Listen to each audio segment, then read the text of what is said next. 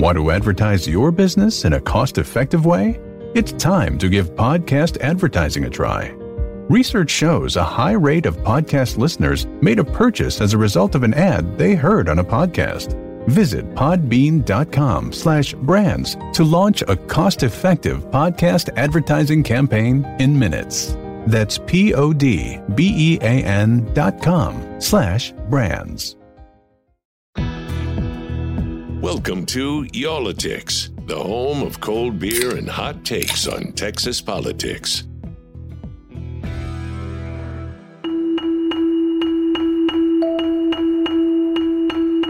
Hey guys, thanks for downloading another episode of Y'all-itics. I'm Jason Whiteley here with Jason Wheeler, and we're a little alarmed. It's what's happening in the city that he calls home, Houston. I lived there for 8 years in a suburb of Houston, down in Sugar Land in Fort Bend County. So we're both tied to it down there. But we've seen headline after headline talking about the number of COVID cases down there is through the roof, hospital capacity through the roof. And Jason, you tracked down somebody who's really, got a crystal ball looking at this thing, and it doesn't look pretty. Yeah, we're going to get the situation that's actually on the ground right now and what they see right in front of them here in just a few minutes. But we want to start off with a guy who leads a research team, and they're out of Philadelphia, Pennsylvania, of all places. But they're looking at different places around the country, and they have honed right in on Harris County because it has been a hot spot. And basically, this crystal ball that you're talking about is it's a crystal ball that actually is telling them what we think we might expect as far as the COVID outbreak goes for the next 4 weeks. And so we pulled up that chart and looked at it and thought, we got to call this guy. His name is Dr. David Rubin. He is the director of the Policy Lab at the Children's Hospital of Philadelphia. I'm looking at the graph that you all have for Harris County right now, and boy, if you follow this thing for 4 weeks, it gets into really scary territory where you start looking at, I think it's showing July 18th as an end date right now, and it says projected cases on July 18th, 4,578 just for Harris County. That's an astounding figure. You're there in the tri-state area. You've already lived through this horrendous time that was had in New York City. Talk about how significant this kind of projection is, because, again, it is just a projection at this point. But how significant is this? It's hard to understand in a place where you haven't been impacted like you have in a New York City. Well, like I said, we've been modeling this for several weeks. And when Harris County was down at 100 or 200 cases, people were asking me, how is it possible that you're forecasting we're going to go to 1,200 cases? And you did. Right. And so actually our models have been actually pretty accurate. And they're based on these, what we call these reproduction numbers, or the number of people infected for every individual on a given day. What's the rate of transmission we're actually seeing from your cases? And then we modify our forecast based on how quickly people are relaxing and some of the temperature and effects that we've seen in our model, which have not been helpful at the higher temperature because people tend to gather more, and that's included in our model. We have not seen the steep drop at the higher temperatures that you might have seen with other viruses. And so, so if you actually go from, you were at 1,500 cases last week in Harris County, and if you're looking at reproduction numbers that are higher, that means if you keep doubling very quickly, you grow from, if it's unmitigated, and that's the big if, because you've actually made some changes now. So right. I don't think you're going to see 4,500. And to me, the question was, if you hadn't done anything, it's like, we don't want to have that experiment in an American city. New York shut down. They had a lot more people, but they shut down. We're not trying to shut down here, but to just blow through reopening and not recalibrate around masking or those things. The question was, how much could this grow if nothing changed? Now, I suspect this week, because your masking requirements went into effect and people probably tightened up their own behavior, which is exactly what you want to do with these forecasts, is to say, look, things are a little hot out there. Maybe I won't go out to the restaurant as much this week. I'll order in, or I'll just be a little bit more cautious with the size of the groups I hang in. And within a week or two, we suspect those transmission rates will come down. The question is where will you peak out? Because there's usually about a week or a 2 week delay from the moment you make your changes. And so time is always of the essence, but I suspect, as scary as those estimates are, I think this week's models and next week's models are going to be important to see how much things have really changed on the ground in Harris and how much you've deflected and flattened that curve back. And Dr. Rubin, I noticed it's not just Harris County and you're modeling Bexar County, which is San Antonio, Dallas County, obviously Dallas. They both have steep rises on there too. You kind of alluded to it a moment ago, but did Texas reopen too early? I think that it's not that they reopened too early. We've had other areas like Colorado that opened early. I think they reopened without that masking requirement and some limitations on the gathering. They probably went a little bit too quickly. But I think the masking requirements, to me, I can't emphasize enough how sensitive our models are and the actual experience is to the use of masking. You have areas overseas that they use masking and they've literally extinguished. So to me, the goal was always to reopen, and I think Texas could have degraded more of their case counts if they had some of those effective barriers in place in those public locations early on. But then as they started to see increased risk, they didn't react. Week after week, our slopes were going up. The estimates were going up. And yet, we had an example in Richmond, Virginia, which a couple of weeks ago kind of looked like Dallas. It was getting an increased risk from North and South Carolina. It was right around Memorial Day. And they had more than doubled. They had like quadrupled their case count from about 20 a day to about 80. And that doesn't sound like a lot, but that's when you want to make the bold moves. Yeah. And on the 26th of May, Governor Northam of Virginia instituted a universal masking requirement. Within a week, their transmission rates came down, and they've actually now gotten their case counts down.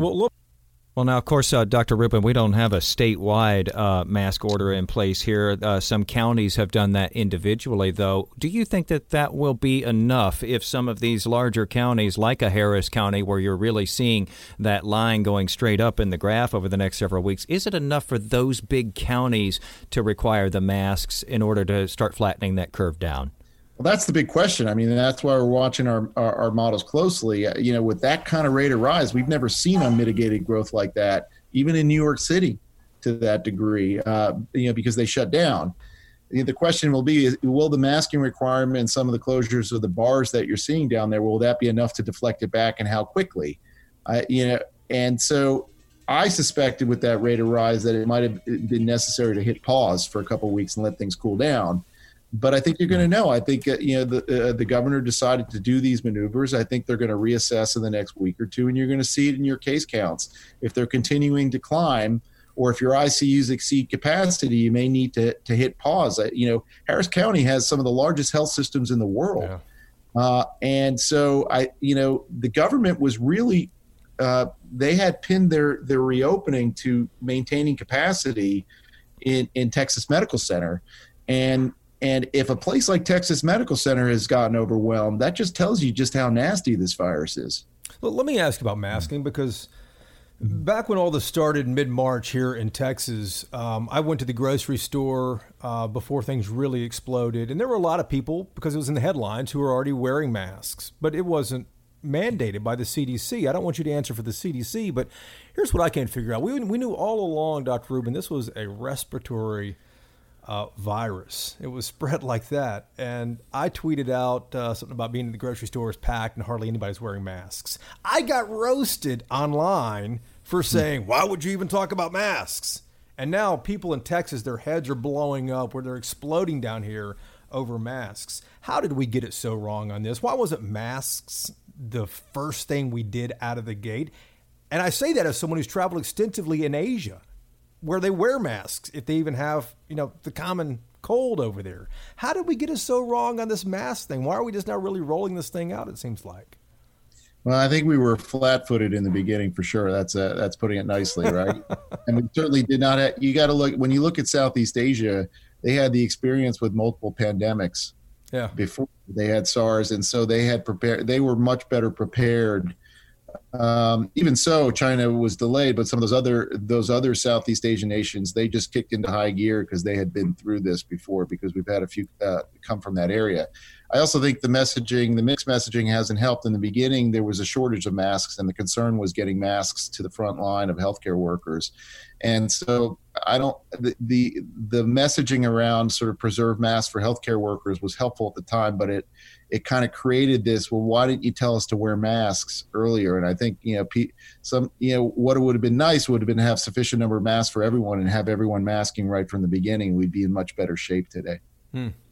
So you guys are called the Policy Lab there, and I'm curious, the people who make policy, do they reach out to you? Do you hear from people in like Texas government or local governments in Texas? Does it work like that? Does anybody ever reach out? Well, we've been focused more regionally and nationally, but we've had people reaching out to us from other states, and we've been talking to their public health departments, advising. I've obviously done a lot of advising to our own state government here in Pennsylvania.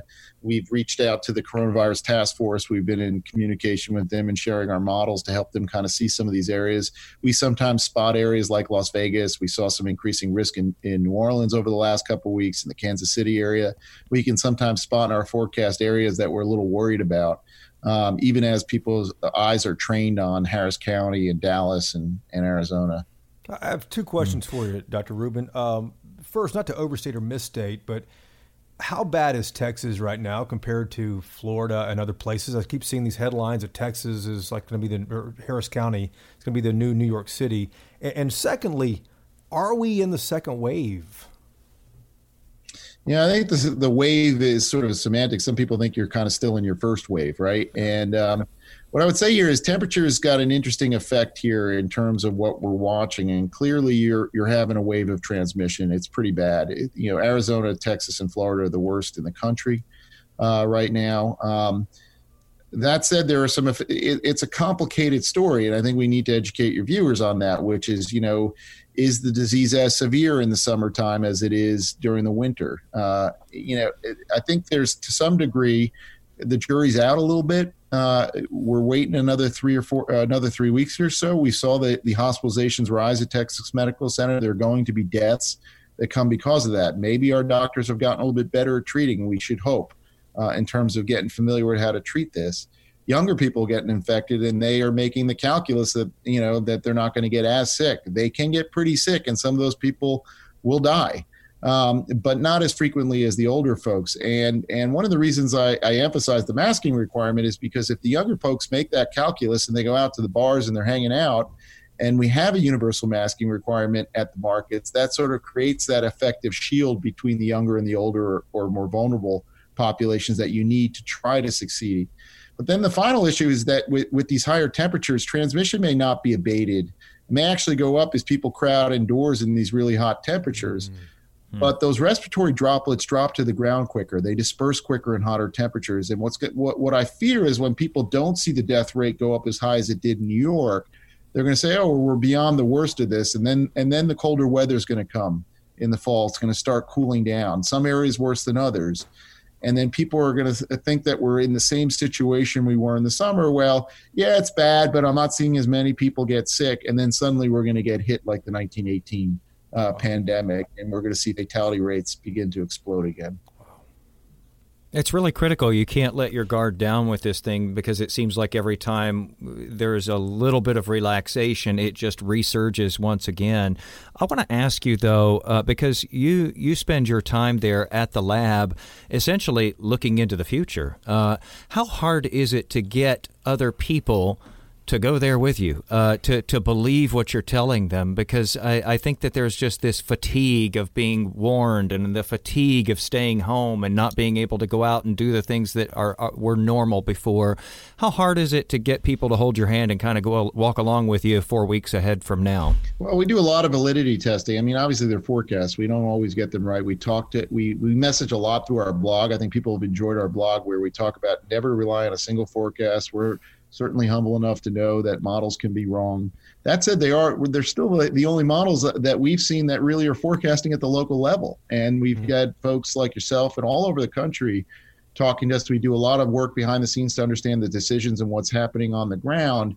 And I think that leaders, as we've seen some success, we spent a lot of time validating it, like looking 2 weeks ago, what was our prediction and how well we did. If anything, we've undershot. And we've been careful to be a little biased to underestimate it, because our goal is not to over-alarm, which is what made the estimates in Harris County so concerning to us, as well as Arizona. If you look at what we call our actuals versus our predicteds, they tend to undershoot by 100 cases or so. And I'm happy with that, because we want to give the general message, but not scare people. And so I think people have developed some confidence with us that we're calling it as we see it. We rely heavily on what's actually happening on the ground. And so it lends some value in terms of understanding what direction you might be headed in if you kind of use other data points as well. I think it's interesting that you say that you were alarmed when you saw it, because you see all kinds of data coming in, and not all of it is pretty these days, obviously. What was your thought when you first saw this graph that I'm looking at right now that you all have put out, looking 4 weeks into the future in Harris County? And that dotted line just goes straight up. Again, that can be revised over time and can change over time. What was your thought, though, when you saw that and you're thinking about this is a major metropolitan area, has a huge black population, a huge Hispanic population? Those have both been considered at-risk groups. What was your thought when you saw this? Well, as a healthcare professional, my first thought is if Texas Medical Center better brace itself, because if they're at 80-90% now and you double from 1,500 to 3,000 cases, it's not that incremental, okay, an extra 60 a day, we're going up an extra. Suddenly you're going up a few hundred a day. And are your emergency departments ready for that? You're already at stretch capacity. If you actually unmitigated went to that kind of doubling, then you would have had, potentially the northern Italy on your hands, where you had people coming to the emergency department who could not receive services. And that is every governor's nightmare. Around the country, the idea that whatever happens, we're going to have a bed for every individual or a ventilator for every individual. And so when I saw those numbers in Arizona, my terror was what's going to happen if we see that playing out in an American city. Let me ask you about the kind of the future, where we go from here, Dr. Rubin. Are people wearing masks between now and the time the vaccine comes out in the market, whether that's 18 months or 5 years from now? What does it look like, the time between now and the vaccine?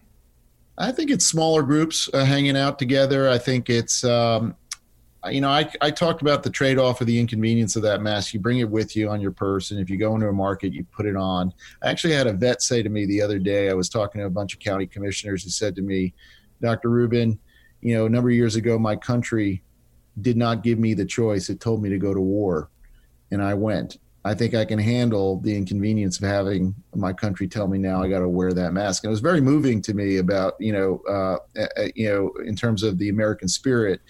But I think we just have to get used to that inconvenience, and we have to not fatigue. I know it's annoying to have to schlep that mask around all the time, but it's just a minor inconvenience to wear it in the markets or when you go into a retail store. When you're outside and you can space with your friends, you're sitting in your backyard, you're making decisions about how much risk you want to take with the friends you hang out with. That's not what we're talking about here. We're talking about these public indoor locations.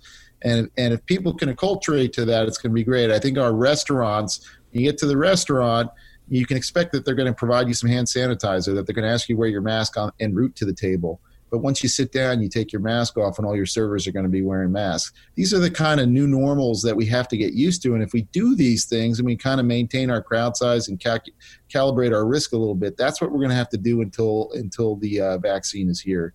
And I think we have a lot of experience now to know that it can work pretty well. It is amazing how simple it can be to start getting that scary graph to not look so scary, and it really is a personal responsibility. And I say that as somebody who has walked into places forgetting the mask and have gotten an earful, and deservedly so. But it really is simple. Wear your masks so that you can make Dr. Rubin's job a whole lot easier there at the policy lab. Put me out of business. I'd be happy to be put out of business. You probably need a vacation, man. Exactly.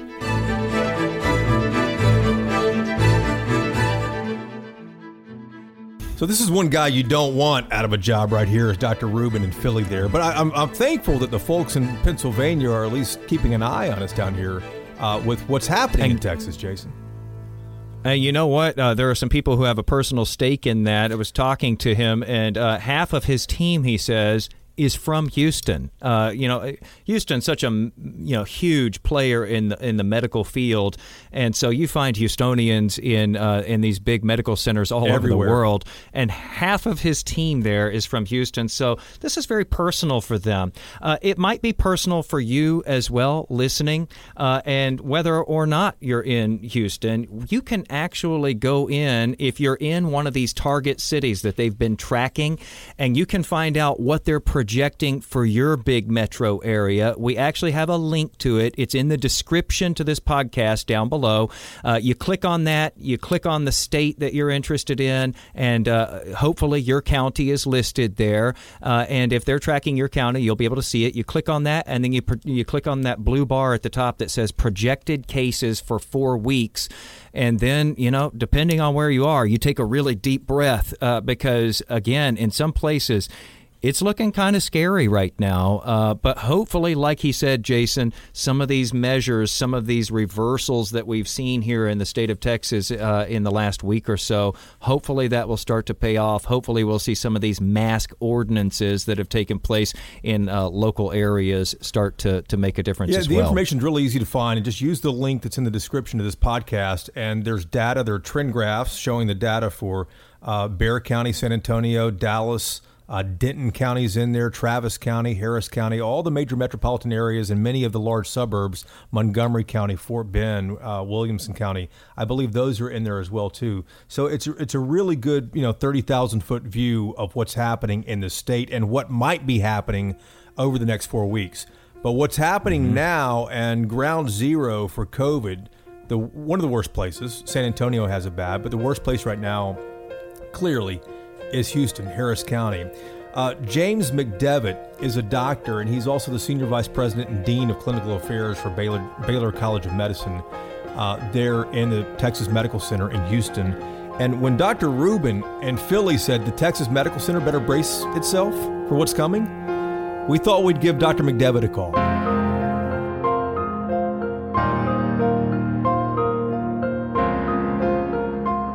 If you could just kind of give us an idea of what you're seeing real time right now there in the Texas Medical Center. Yeah, so let me put it in perspective just a little bit. We've been dealing with this since February. And around April, we looked at the growth of viral cases in Houston, and we were on the Lombardy, Italy trajectory.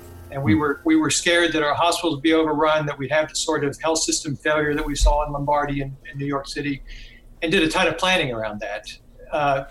Then we socially distanced, slowed down the Houston economy, things got better. And then as we started to open up again, it was inevitable that we were going to see growth in the virus again. Well, now we are seeing growth with the vengeance. And the growth rate and the numbers are actually 3 times what we saw when we were back in April.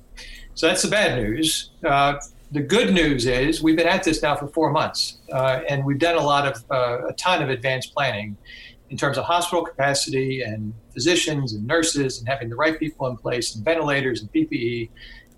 We've learned a ton of lessons from looking at what's going on around the world. So everybody's actually much calmer now, paradoxically, than back when we were seeing much lower volume, but much more anxious. That is not to in any way take the sense of urgency off the need to respond and get this under control, because it still is a really significant public health problem. Mm-hmm. Dr. McDevitt, you called this rate that it's rising at concerning. I'm curious, is this the second wave we're seeing now, or is this still part of the first wave? I get that question a lot, and to be honest, I'm not sure what that means. And in some ways, I don't really care whether this is a wavelet or a second wave.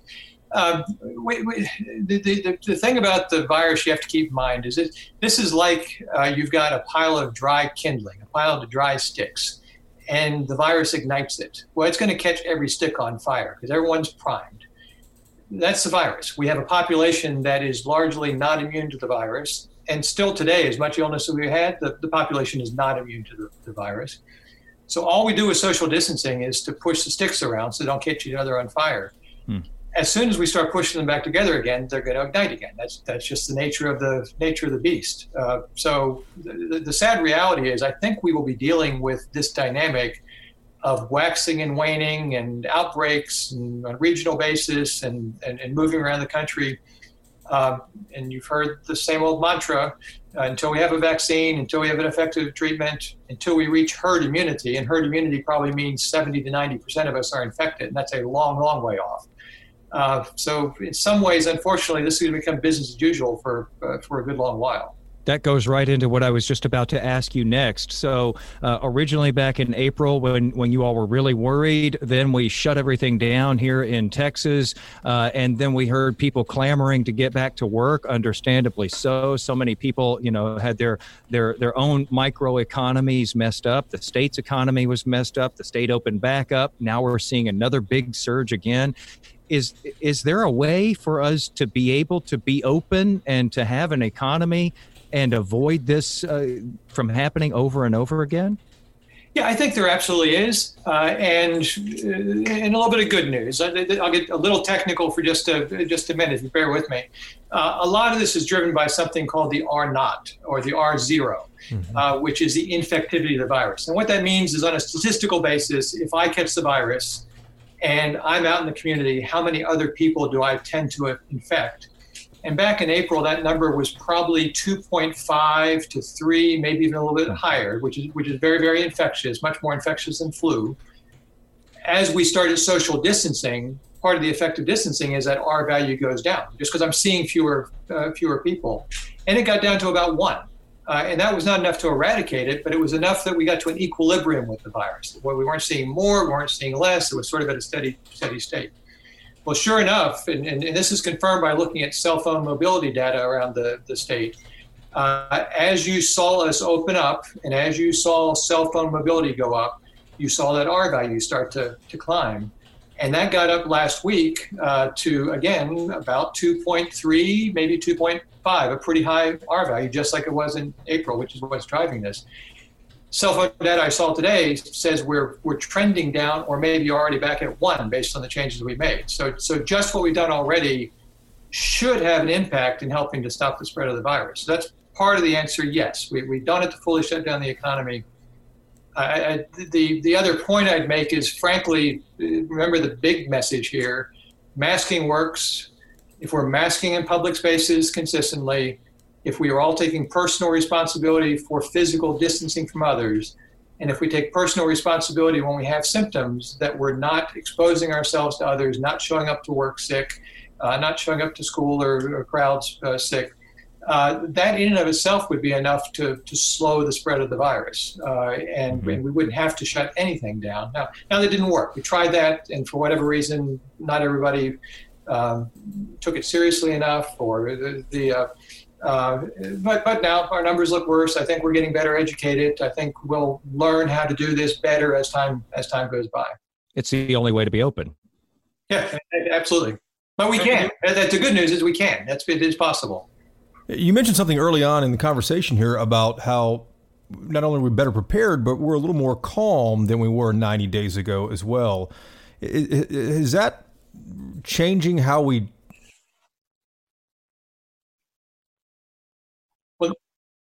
That's a really good question. And for a second, pretend you're a healthcare provider in a hospital taking care of COVID-19 patients. In April, part of that experience was, I'm not sure I'm going to have an N95 or a face shield or a gown to take care of these patients because we had shortages of PPE, that I'm actually putting myself and my family at risk by delivering this care. Now we've got good supplies of PPE, we've got a run rate calculated, we've got good preservation strategies in place to preserve PPE.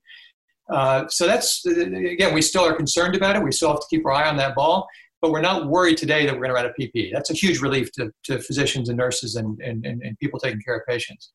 I think a second issue is, this is a strange disease. You come in, people get really sick. There's sometimes a massive inflammatory response. They don't seem to ventilate in the same way when you put somebody on a ventilator that a typical patient does. So that's scary in itself. And in April, we had no treatment. I mean, absolutely nothing. There was supportive care, but no intervention. Now we have remdesivir, which you've heard about, is the antiviral agent. That actually has been proven in clinical trials to work. It's not a cure, but it shortens length of stay. It shortens ICU length of stay. So that's a positive. That's something we can do.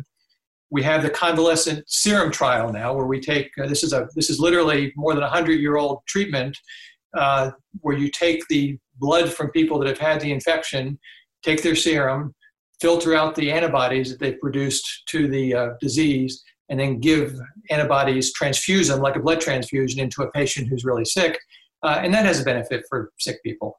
So we are developing interventions, and to a physician, that makes you feel much more comfortable when there's actually something you can do to help. So I think that's a big difference. I think a third big difference is, for whatever reason, the patients seem like they're just a little less sick in this environment, and they just don't. When I talk to physicians anecdotally that are on the front lines taking care of patients, they've all made the same, or most of them have made the same observation, that the patients just don't seem as critically ill. Now, don't get me wrong, they are still really, really sick, but not quite like it was in April.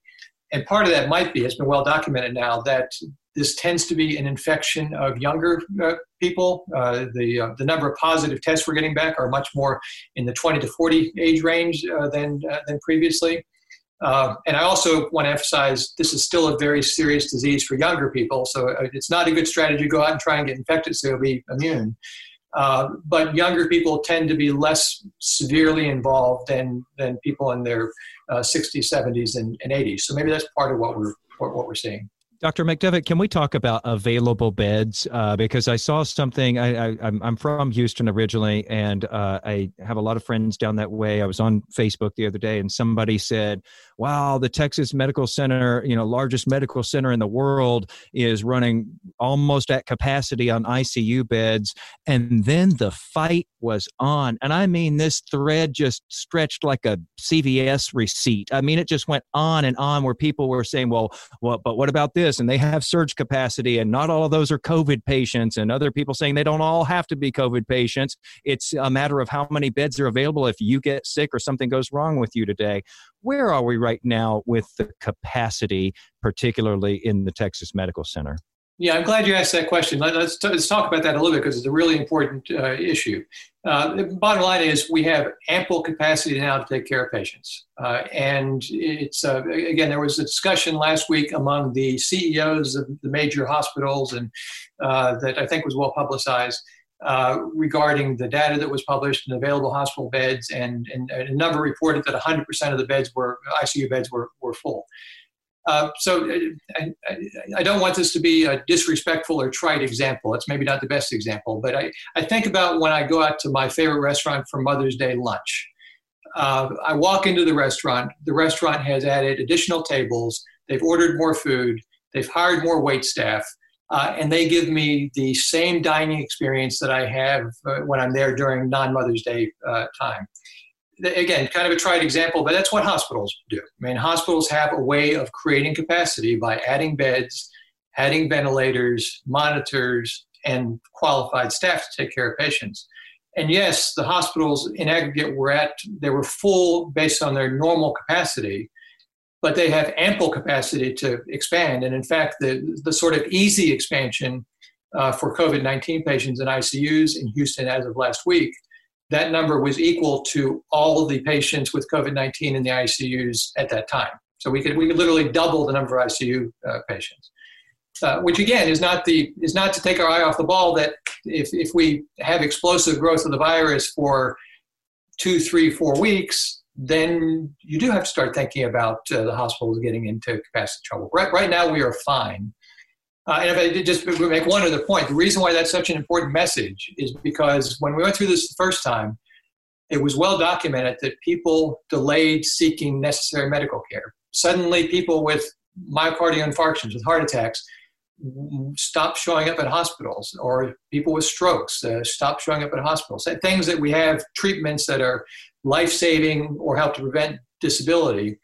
And nobody thinks that people stopped having heart attacks or strokes. We just think they stopped seeking medical care. So the danger of scaring people, we don't want to scare anybody. We want to be open, honest, transparent with information. That's sort of our duty to the community. But if you err on the side of scaring people, then you're going to chase people away from the hospitals that really need to come to the hospitals. And it's safe to come to the hospital, and we have capacity in the hospital today. If we err on the side of saying everything's okay, don't worry about it, then we take the heat off the public to really take the public health issue seriously. So it's sort of a delicate needle that has to be thread.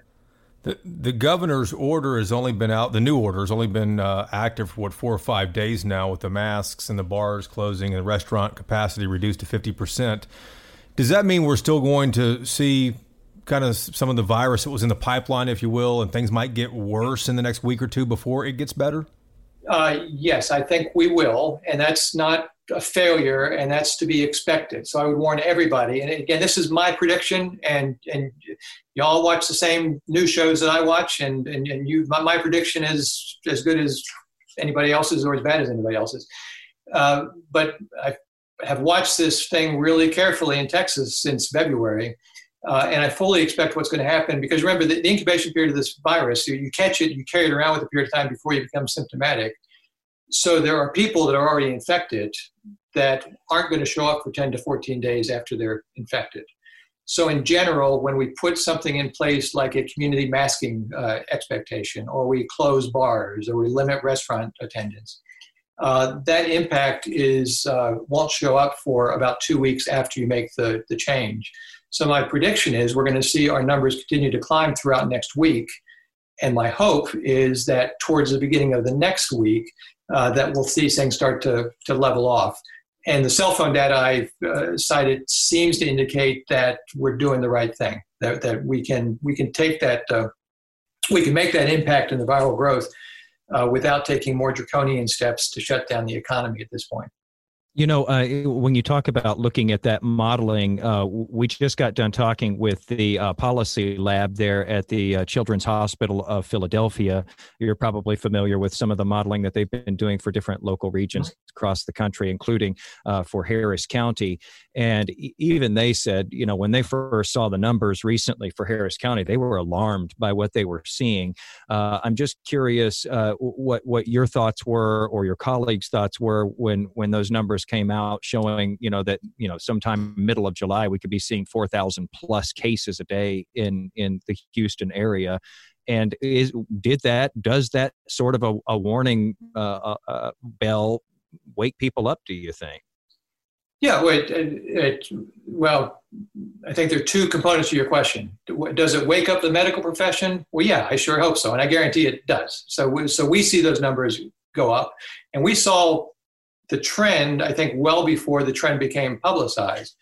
Well, that means we have to get serious about how we're going to create additional bed capacity. It means we have to think about how I get a qualified critical care physician at a patient's bedside when we need that expanded capacity.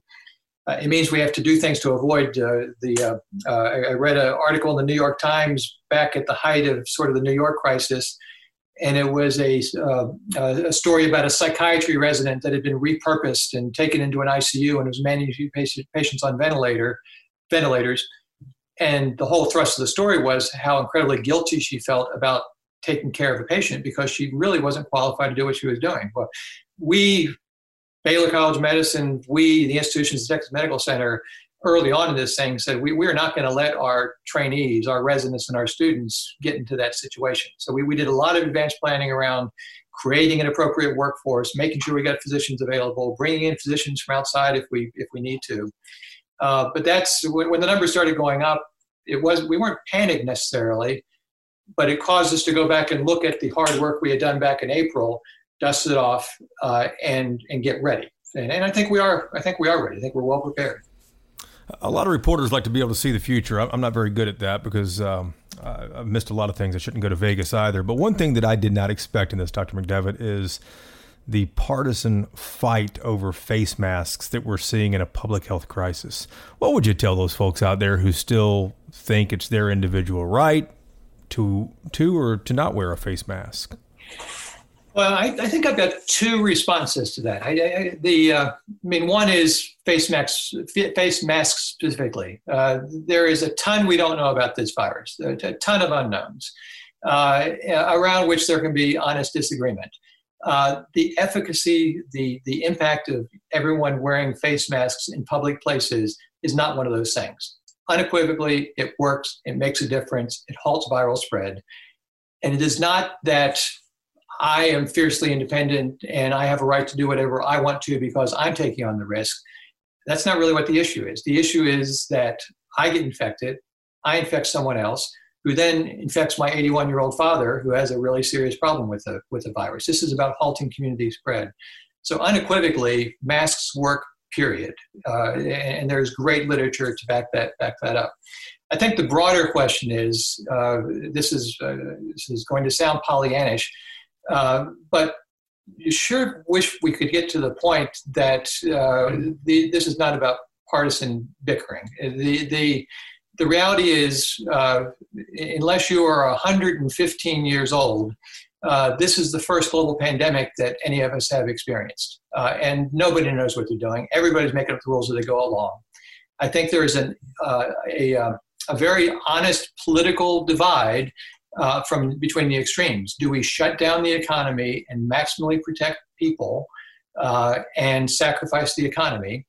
Or do we throw caution to the wind and throw the economy wide open and forget about the coronavirus? Well, obviously, both of those are wrong choices. We can't act at either extreme. But I think there are very well-intentioned policymakers on the right and on the left coming to work every day trying to take good care of their communities that may lean towards one solution or the other and may get that balance and frequently won't get that balance exactly right. But we do what we think is best, we make a decision, we move forward, and we learn from it. And I think that's what I see people on the left and right doing right now. And I think there is absolutely no value in looking backwards and second-guessing decisions based on the data people had. In retrospect, it's easy to criticize, like it's easy to Monday morning quarterback. It's a lot harder when you're making those decisions at the front end with limited information and a lot of unknowns around how the virus is going to behave. Really, this comes down to personal responsibility and the ability to adapt if the situation becomes something that you're not comfortable with, because I think we've all walked into places, even recently, where you look around and it seems like just as many people as used to be there long before this, and maybe half of them are wearing a mask, maybe not even that many. Yeah, so I said before, key things to remember: mask, distance, don't show up in places when you're sick. That's the big three. I would add to that, same thing. I honestly, I've not eaten in the restaurant since February, but I've gotten a ton of takeout. And I have seen places that do this really well. And I've seen places where everybody is shoulder to shoulder in the bar and no masks and like nothing ever happened. What I've encouraged people to do is let's start rewarding those people in our community that are taking this seriously. And there is no way to do this well if it's not visible when you walk in. You should know that something is different in the business. And my advice would be is if it doesn't feel different, you should turn around and walk out, period. I think another important piece of advice is we sort of have to assume that everybody we meet is infected. And it sounds harsh, but it's true. In a hospital, people have HIV, they've got hepatitis, they've got bloodborne infections. Well, when we know we're going to be exposed to blood or body fluids, we don't test people to figure out if they're infected with one of these things. We have universal precautions. We assume that everybody's infected. And that's sort of the attitude we have to have in the community with COVID-19. We have to have universal precautions against inhalation of virus. So whoever you meet, you have to assume they're infected, and that's if they're asymptomatic. That's if they don't have a fever. That's if they got tested 2 days ago and had a negative test. We just have to really keep our vigilance up and protect ourselves and others. Dr. McDevitt, Jason just said it a moment ago, but he is from Houston. I lived in Houston for a long time in Sugar Land. I'm convinced Houston has the best restaurants in the world. Absolutely. So yeah, you haven't right. been out to eat since February. When this thing breaks, man, where are you going? First restaurant, where is it? Oh, gosh. Well, I didn't know You're on the spot here, man. Ask me politically difficult questions. It is a political podcast. Oh, boy, put me on the spot. I would probably say we like Hugo's, which is a Mexican restaurant, Yes. in the corner of Kirby and Westheimer. Yes. That's one of our go-to places. Good. A lot of good places down there, man.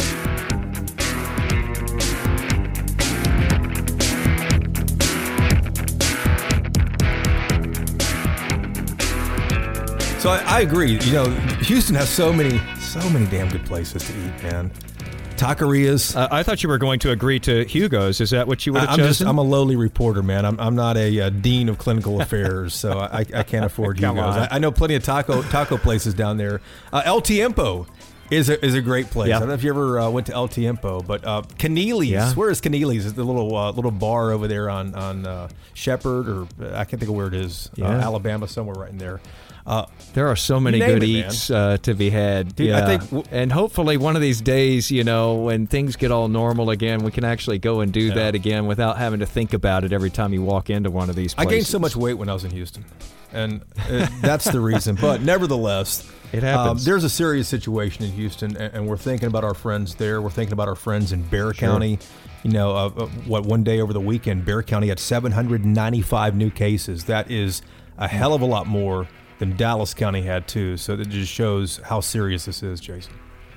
Yeah, and I've lived in all of these places, and so you do have a personal connection to all of them, and we're all Texans when we get down to it, and you hate to see it happening to anybody and to have anybody getting it really bad right now. I was encouraged, though, by the fact that he said that, there is still a lot of capacity. Obviously, we don't want to fill all of those beds, but it is, I think, a little bit reassuring to some people to hear that beds are available. But, those people who've been working in those hospitals have been working like crazy, so don't make them do that work, even if they have the beds available, and just do your part to make sure that this thing doesn't keep spreading as badly as it is. And there's some very simple things that all of us can do right now. And he said that he was calm, that things were a lot more calm than they were 90 days ago. Mm-hmm. The medical staff has kind of caught its breath. That means a lot to me, man. I feel a hell of a lot better hearing that from these guys on the front lines. Yeah, you want them to be in a good place. Yes. And one other thing that I put in my back pocket from Dr. McDevitt was, if you walk into a place and it seems like nothing has changed and it's business like 2019 style, walk back out. Get out of it. Any of those restaurants that you frequent, so make sure you wear your mask, Wheeler, when you go out, man. Yes, I do, and I've gone to takeout only again now. That's all I'm doing. I'm serious. Or, making it at home. Yeah, no, absolutely. Hey, thanks for listening to this episode of Y'all-itics. We appreciate it. Remember, we love to hear feedback, comments, criticism, compliments, whatever you think. Leave it for us there in the feedback, and we'll see you guys again next Tuesday. Thanks, as always, for listening.